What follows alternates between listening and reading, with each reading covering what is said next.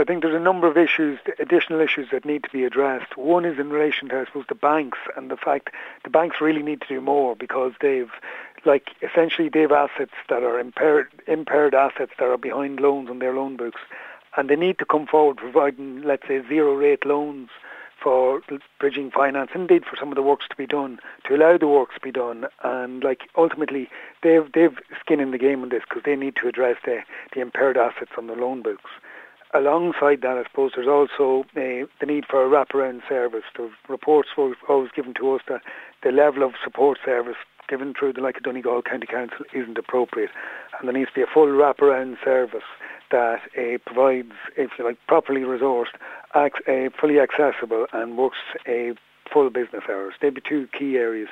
We'd also like to see a robust analysis of the numbers, if you like, that no matter who you ask, they'll give you different figures as to how many houses are involved. There needs to be a full assessment of the number of houses, and if you like, the most needy houses as well, to prioritise the houses that are in need of the works being done first. These are things that are not included, I suppose, and we'd like to see them included.